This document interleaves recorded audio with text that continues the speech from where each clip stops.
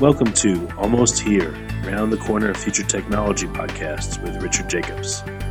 Future technologies poised to transform our lives for better or worse are the focus of this podcast. Almost here means these technologies are now here and starting to be used, or just around the corner, from Bitcoin to artificial intelligence, 3D printing, blockchain, virtual reality, and more. Hello, this is Richard Jacobs with Future Tech Podcast. Today my guest is Jason Cassidy, president of CryptoConsultant.com. Jason, how are you doing? I'm doing well, Richard. Thank you for asking, and I'm excited to be on the show here. I've been looking forward to it, actually. Oh, good. Yeah. We try to treat our guests well and not be mean to them and ask them impossible questions. You know, the whole goal is to get people to listen to you, and if they want to engage and help you with your business and become a customer, that's the thing that makes me happiest. So, yeah, if you would, can you just give a brief intro? What do you guys do at Crypto Consultant, if it wasn't obvious from the name?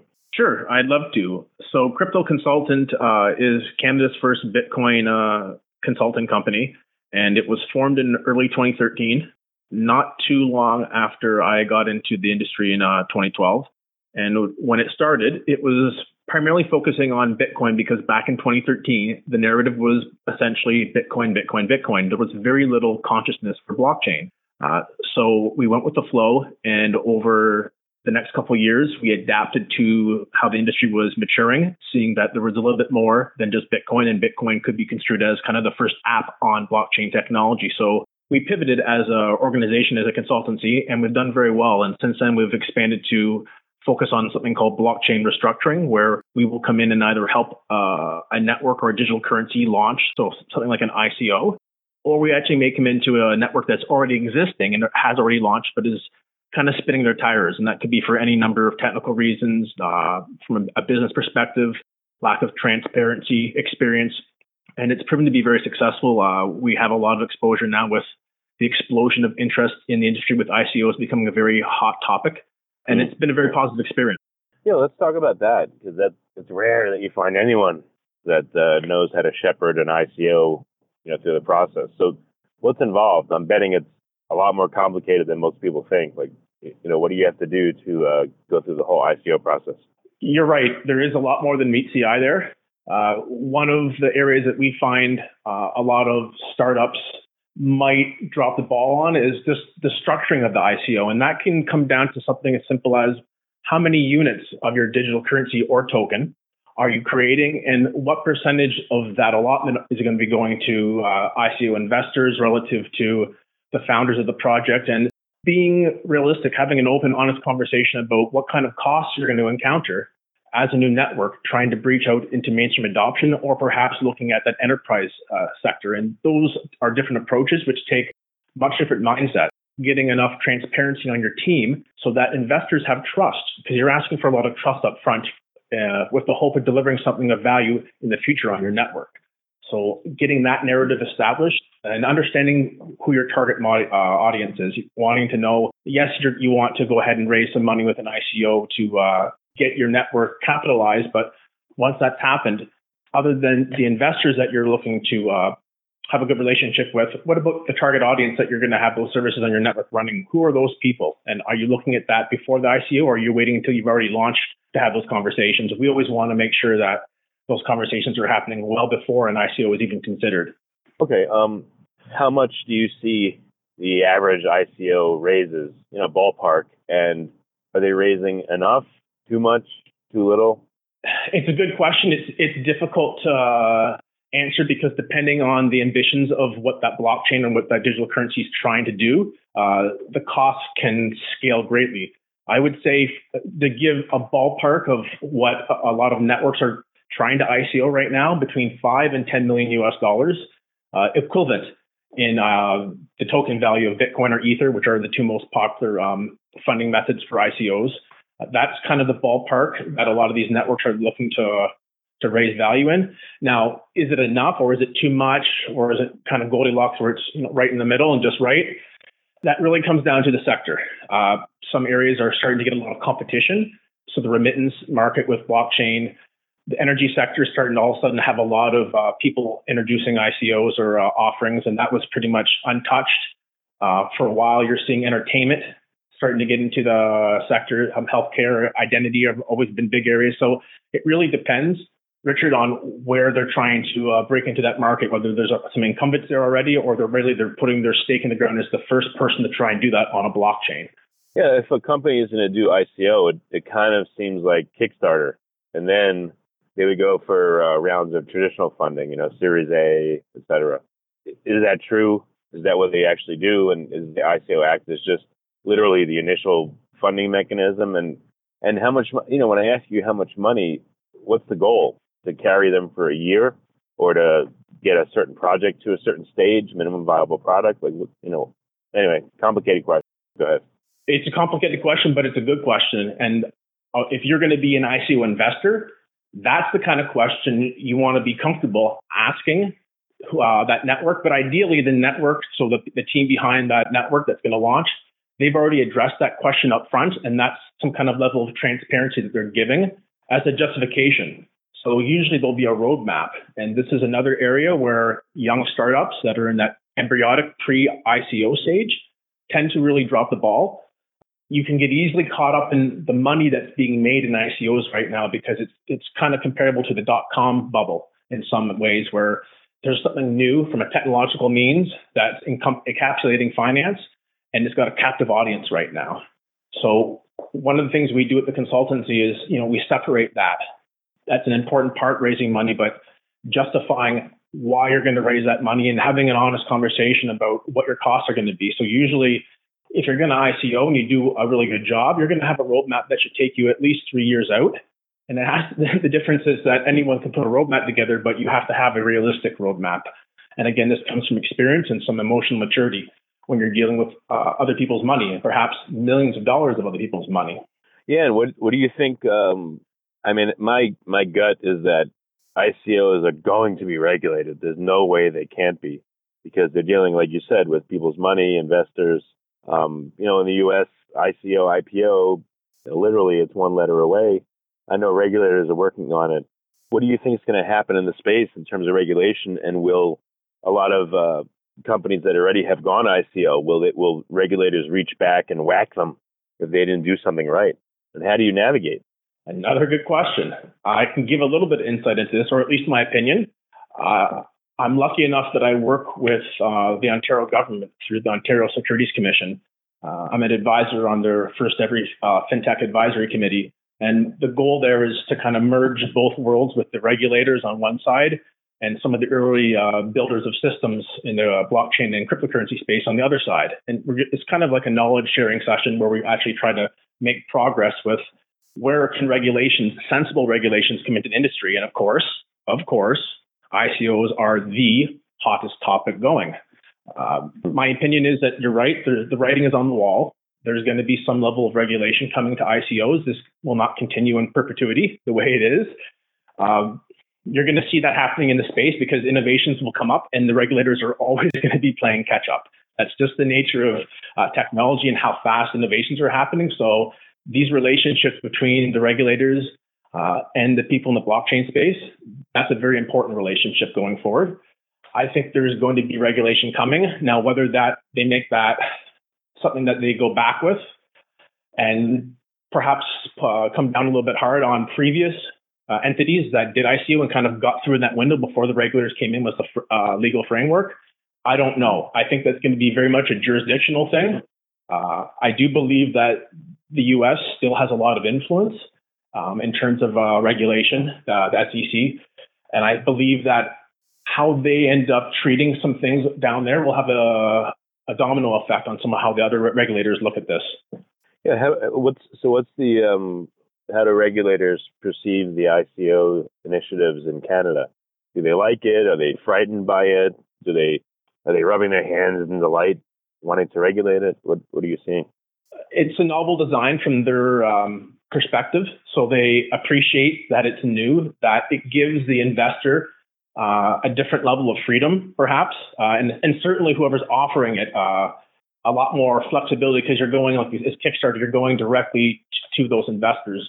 Again, the flip side of that is, yes, you are kind of bypassing some of those checks and balances and red tape, but some of that is in there for a reason to protect investors. So where do you find a happy medium? The Canadian regulators are very pragmatic.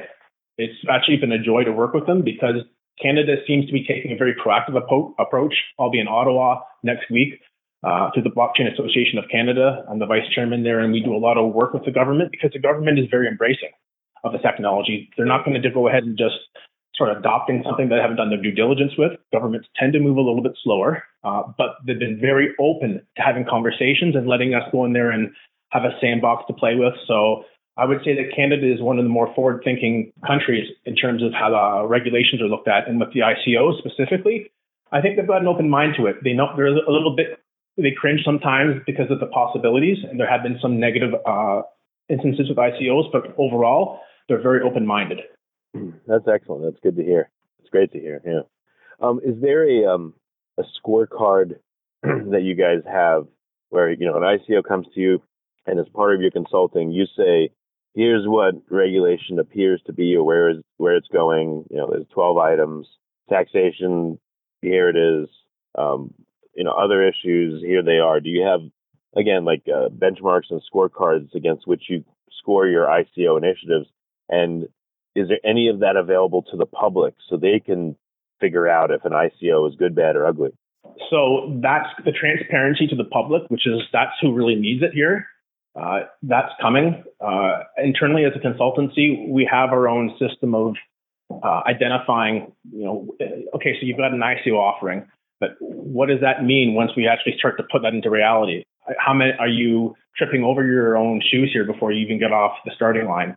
Because you're going into a lot of gray areas from a jurisdictional perspective and a regulation perspective. If you've been paying attention as an investor in the space in the last 6 months, there's a lot more ICO platforms that are helping launch, like Token Market, and then there's a whole other subculture of ICO analysis, ICO news, like ICO watchdog type of initiatives, because there's probably enough money now in the industry to justify these other subcultures popping up to support that. I'm a big fan of this. The more knowledge and education, the better. I'm an educator at heart. That's kind of how I got into the industry, because I like to learn and then share that knowledge. And this is something that, as a consultancy, we've been talking about because it's valuable information to us internally to help identify, but it's the public that's usually putting their hard-earned money towards this. Definitely. Any tips for the public on how they can figure out if an ICO is worthwhile investing in? I know I'm not asking you for advice, but I'm just asking you, are there any guidelines that you'd say to the average person that's looking into various ICOs? What's warning signs or positive things to look for? There's a couple telltale signs, and this is something that, it's a great question. Even if you didn't ask, I probably would have brought it up. So transparency, number one. Looking at the team. So the technology is important, and we'll get to that in a second. The team, the people behind what's making that network work, that you're actually trusting, that they're going to be good custodians of that wealth while it's being put towards hopefully good uses. That means a ton. It's extremely valuable, and it's the one area where a lot of people will look over that. If there's enough promises, if there's enough bells and whistles and jingles going off in the background, that can sometimes cloud the judgment of who's really captaining this ship and steering it. So I want to be able to know everyone on the team. If the team is small, that's fine. If the team's bigger, that might be better. I want to know their backgrounds. I want to do some due diligence. What did they do in the past? This is a very new industry. Almost everyone coming into it came from somewhere else. Oftentimes when ICOs don't go well or the network doesn't do well after the ICO, it's almost universally the case that if you do enough due diligence, you can tie that back to the players that are involved in actually running the network. So that's number one. Who is on the team and how much transparency are they giving me? Number two is the technology itself. Some people are going to hear this and say, well, come on, Jay, that's a no-brainer. It is and it isn't. Taking a look at the white paper, making sure that it makes sense to you. If you're an ICO investor and you really don't understand the white paper, that could be a big issue. Going on the advice of somebody else, that's, if that's all you have, that's fine. But you really want to understand what they're promising or what they're postulating they're going to be able to build, because anyone can throw together a white paper and it happens every day. Whether that holds up to snuff when you're actually doing some due diligence against it is a whole other area. And we find that a lot of investors in cryptocurrency, whether it's an ICO or just investing post-launch, they do not take a look at the technology at a deep level. They'll hear some buzzwords like paradigm shift, innovation, blockchain services, decentralized this or that, and their ears get perked up. And as soon as they attach it to an industry like the music industry, manufacturing, entertainment, dating, with something like Match Pool, whatever the case, if they don't have another deeper basis of education to go off of, again, this is how you get into trouble. So I would say the two biggest things, they might be obvious, but understanding why they're important is the team and the technology. And then usually that goes back to the white paper and the roadmap. If those two things don't make sense, as an investor myself, I'm happy to sit on the sidelines and watch how that plays out. And maybe I'll just educate myself on something I missed or something that I did well. How do I know that a company is working with a consultant firm like you? Because I would feel a lot better if they weren't just, wildly going out there and just throwing stuff up online. One thing I can tell you is that because this industry from an ICO perspective is maturing, usually forward-thinking companies will find a budget to bring in some talent. Now, often you'll see that from an advisory board perspective, and that's good, Richard. What's even better, if there's the funds and the wherewithal, is to go ahead and leverage 10, 15, 20, maybe even 30 years of combined experience that you can go ahead and vet. You can take a look at. These people have been in the industry for 5, 6 years. Here's their timeline of what they did and how successful it was. It's hard to put a dollar value on that in a world that's about money. This market's about money, literally creating money. It's difficult to put a dollar value on that expertise, but a lot of startups with ICOs, we're getting a lot of traction. We know some other consultancies are also getting a lot of interest. They'll make sure they advertise that up front, and that will actually be, for lack of a better term, quote unquote, a selling feature, maybe to give more confidence into the ICO, because if when leveraged the knowledge of people that are very public and have been doing a lot of good things for quite a while in an industry that's only been around really from a commercial standpoint since about 2012, 2013. Okay, understood. Can we go back to the question of what are the stages of the ICO process? Maybe in brief, quick, and then we'll delve perhaps into one or two of them, for more details. Let's say the seven things that happen. What are they, and what's the timeline of an average ICO? You'll see often ICOs will start to go ahead to the public about 3 months before the window opens. So making sure that you're not waiting too late. So you don't want to leave yourself 30 days. 90 days, 100 days is becoming a nice kind of middle ground with how much time you want to let the market understand about what you're going to do and prepare.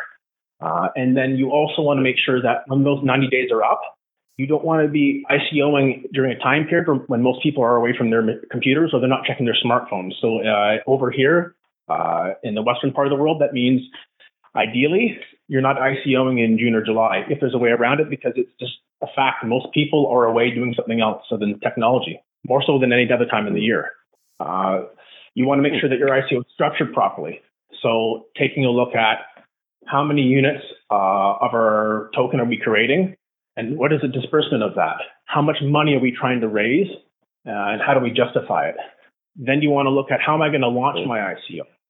What platform am I going to use? Am I going to go my own way and make sure that I put a heck of a lot of transparency into that for investors, or am I going to leverage the benefits of an established platform that's done many, many, many, many ICOs? The building of the team around the ICO. So if that's just a small group, everyone on that team is going to have to be responsible for helping that ICO get off the ground, whether that's in the marketing, the structuring of the technical aspects of the ICO. Sometimes you'll see small startups, they'll build their ICO distribution into their white paper if they're going to kind of merge those two worlds. I'm not a fan of that, but you'll see that. So making sure that your documentation is done well. Then you have to move on to marketing and advertising of the ICO. No one's going to hear about it unless it's being promoted properly. So making sure that you're speaking to all the media outlets, that you're getting the proper amount of social media exposure. If you have the ability to go to video and do something a little bit more personal, it always connects better. it will always connect better. But of course, it costs a bit more money. And some startups, they're trying to get the ICO complete because they're lacking funds. So sometimes it's a little bit much of a stretch to pull those funds out before the ICO happens. How much marketing needs to be done, in your opinion, to, so an ICO doesn't fall flat? You need to do a lot, and you need to build a community before you ICO. So some networks don't understand this, that the community building starts right away. You don't want to make a lot of promises coming out the gate, but there's no harm in announcing what you're going to be doing and starting to build a community around a solid idea. I find a lot of networks will kind of wait until the ICO is complete, and then they'll focus on community building. Well, your community does a lot of the word of mouth advertising that those advertising dollars won't have to do if you do it properly. And this goes down to some simple stuff like the Bitcoin Talk Forum, which it's still very relevant. A lot of ICO investors are already holding cryptocurrency. They're not going to be taking net new like US dollars, or in my case, Canadian dollars, and buying Ether or Bitcoin. They may, but they're likely, the people you're targeting already are holding cryptocurrency. So you want to get that message out to those grassroots movements. And the Bitcoin Talk Forum is still a very popular place. That will change in time, but making sure that you actually get a community, like get a Slack channel then. Find a way that you can let these people collaborate, because as the ICO gets closer to launch, or as you get closer to your pre-sale, they will act for you as almost pre-network participants, because they're financially incentivized to, and good news travels fast.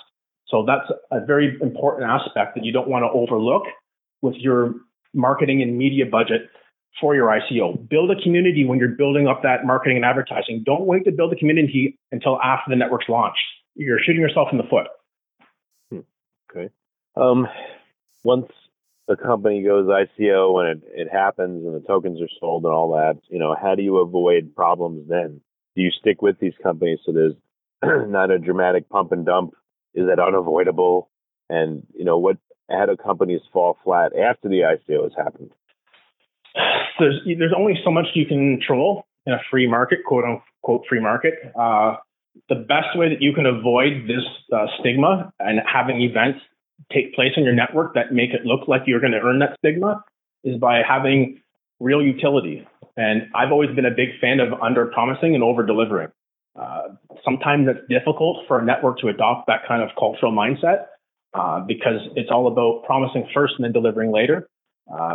If you can keep what you're trying to do you have to be very realistic. You have to be humble to an extent, and you have to be very transparent. Having market makers from the financial side of that question, that does help. Having a lot of different distribution models. So actually talking to exchanges. I'll give you an example. Poloniex, Bitrex are two very popular ones over here in the West.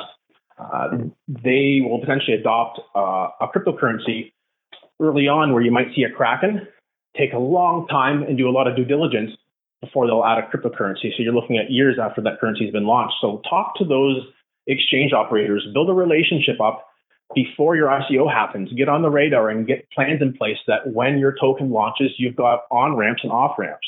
If you do that, and there's a certain amount of, if you build the right community, and you get the right marketing and advertising, and you actually have transparency, you have the founders of the project talking to the community, talking to the press, and talking about a real product, not just offering hopes and dreams about something that probably won't happen. You've got a real business model, a real plan. You're going to see a little bit of pumping and dumping, so to speak, but a lot of people will be holding that token, another way, their ownership of that network, because you've built in value up front. That's the best way you can avoid something like that happening. Yeah, I see from some companies there's like no communication for a long time. They go quiet, which I think is probably death to a company. And then some are real active and they're always updating, and there's Slack channels. They talk to you and they communicate a lot. So, what do I know? But to me, it sounds like the ones that are communicative and open and keep engaging with their community all the way and never stop are the ones that are going to do best and have the least problems. You got it. That's well said. I can't even add anything to that. That's perfectly said. I agree. Do you see the these companies that are up and coming? Do you feel like they're being treated unfairly? Like Ethereum has gone through a lot of problems, but they've prevailed. So I really like them because of that. But in the meantime, they were like trolled to death, and people said horrible things. And but yet they're okay. They're coming out on top. Do you feel like companies in this market are in for a rough ride emotionally, and they have to really bolster their psychology so that they don't give up in dismay or crumble? That's an interesting point, and it's salient. I would have to say that with Ethereum's case, being the second largest network by market cap and being in that top, let's say, 5 position for quite a while, Ethereum has been in the hearts and minds of investors as a top blockchain for a long time now. Vitalik's done a very good job with a lot of leadership and support, weathering that storm, as you mentioned. There's probably a lot of emotions, and there was a lot of flack that Ethereum took because it was the second biggest network, or maybe it was the third at the time. But when you've got that much wealth and you have all the emotional investment, and of course there's some political aspects because now companies are building applications on the Ethereum blockchain. So now a decision that's made from the top can affect them. And so, yes, I would say that they did a very good job. I'm a much bigger fan of what Ethereum is doing because of how they've handled that challenge, and I would say how they've risen above it. That was a moment in time where, it could have went either way. I really believe that could have went either way. And, you mentioned, they took a lot. You and I lived through that. Back then, I wouldn't have faulted you, Richard, if you said, I don't know if they're going to make it. Well, I would agree with you. Remember back then, it was pretty bad. Yeah. Well, the crazy thing back then was not long ago, 2 years or less. So it's just weird. Things happen so fast. I talk to people in the space that have been in it for 3 years and they'd call themselves grandfathers, or 4 years. And in other industries, they'd be like, come on, that's ridiculous. It's nothing. So this industry moves so fast. Everything's accelerated. Everything's intensified, Yeah, and it's 24/7. So, we like to get at 7 to 8 hours of sleep a day. Well, every time we do that, you wake up and there's 7 or 8 hours of a lot of stuff that just happens somewhere in the world with all these networks on a 24-hour, 7-a-day basis. So it's, you age quickly from an experience standpoint in the industry. You're right. Yeah. All right. Well, just a couple last questions. This has been a great talk. A lot of great information. Who is a great customer for you guys? What kind of company? What kind of projects? What are you guys looking for that you'd like to take on as a consulting gig versus ones that you're like, maybe you should go down the street and talk to someone else? Right now, that's a process of evolution for us because of all the interest and all the different ICOs that are happening. A lot of them, and this is a trend that we're just noticing the last 6 months too, Richard. A lot of them are being pragmatic. Even if they have experience in the crypto space, they probably have enough wherewithal, if the budget's there, to go ahead and bring on some advice, whether that's from an advisory board perspective and or bringing in a consulting firm. We tend to be very picky about who we take on because it scales the gamut of well-structured teams to teams that it feels like they were kind of just thrown together in their parents' garage a week ago and they've just got an idea on paper. And you're going to see that kind of delta in offerings when you're still in a very early market. We like to see teams that have a lot of energy, that are open-minded, that know what they don't know. And I'll repeat that. Teams that know what they don't know. That's a certain level of humility. That makes working together and sharing information, us learning from them learning from us, that process becomes seamless. It actually becomes fun. And it's no longer work. It's, we're working with our partner. Those are the best relationships. Of course, you want to see good technology. Of course, you want to see some experience on the team and a nice culture. Those kind of aspects are what we're looking for. As I said, I put the team before the technology when I mentioned what ICO investors are what I want them to focus on. Both are important, but this is a consistent theme. We always look at who is actually making up that network right now. Where's the leadership coming from, the decision making? Is there maturity there? Is there respect? Is there good energy, hustle? All these things come into play. Yeah, very good. Last question. Are you able to comment on some of your favorites that you think, you could personally love them or you think that they're really going to do well? Any, recent ventures? You probably can't comment if they're in ICO right now, but, can you name any names? I will throw out a couple blockchains / cryptocurrencies that I think have a lot of value. We're going through a bull run, so a lot of these have started to get attention that probably have been waiting for a while. So first off, I'm going to say that, there's a little bit of bias here with this. I've worked with Emercoin before as their CCO, and I am an advisor there. I decided that I wanted to help them because of how much innovation they have with blockchain services. They're the first blockchain to take SSL and SSH and put it onto a blockchain. They're so blockchain rich with services that are actual functional. They're functional services. The United Nations involved with them because they see value. I think that that's a blockchain to watch out for in the future. And again, remember, I've worked them before, so I see a lot of things that haven't come out yet, and I'm also a bit biased. But definitely, Emercoin is something to watch out for. Decreed. I'm a fan of how Decreed has evolved. It's getting attention now, as it deserves. I'm a fan of Bytefall. The way that the distribution model is put together, a very small team, but a very interesting, novel approach. It's an alternative to blockchains, or the concept of what a blockchain is. Even though Monero was no longer cheaper, it was around $1 US for a long, long time. I'm a big fan of how that network has evolved. I do think there's going to be a captive audience for anonymity. You see Zcash. This is the theme that's not going to go away. And I'm a big fan of how that was structured. I was looking at that network a long time ago, even when Taco Time was working on it. So if you're a fan of Monero, then you know what I mean when I say that. We're going back quite a ways. I'm very bullish on the future of Monero. And the only other one I'm going to be able to throw out there is, and again, I've got my bias hat on. I've been working for a year and a half on a blockchain network and a digital currency called Helium. It is similar to Dash. However, it takes the concept of master nodes and it builds a whole service node network on top of it, where we're really going to be redefining what blockchain as a service is. And of course, Helium is not out yet. It'll be coming out this September. But that's something that I've been putting 1.5 years of my life into, and I feel it's got quite the opportunity to do some good in the world. Okay. Well, very good. Lots more questions, but I don't want to question you to death, and I appreciate you coming. What's the best way for interested companies and perhaps individuals with ideas to approach you guys and talk about possible consultancy? If you've got an idea, if you are interested in working with somebody that's in the industry for quite a while, and we've got a wonderful team, James Gonzalez is my business partner. Remember that name if you hear it. He's doing a lot of big things for all the right reasons. James and I are getting a lot of interested parties coming through with ideas. Contact us, cryptoconsultant.com. You can get hold of me at jason@cryptoconsultant.com.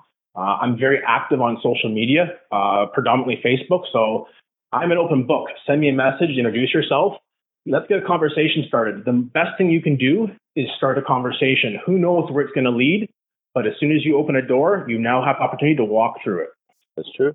Jason, I want to thank you. It's been a great interview. Very interesting, and I appreciate you doing it. The pleasure is all mine. This has been, again, you're right. It has been a great interview. I'm looking forward to working with you guys again in the future. Great platform you have here. Thank you. You have been listening to Almost Here, Around the Corner Future Technology podcast with Richard Jacobs. Subscribe to this podcast, post a review to discover more future technologies that are poised to transform our lives for better or worse, such as Bitcoin, artificial intelligence, 3D printing, blockchain, virtual reality, and more.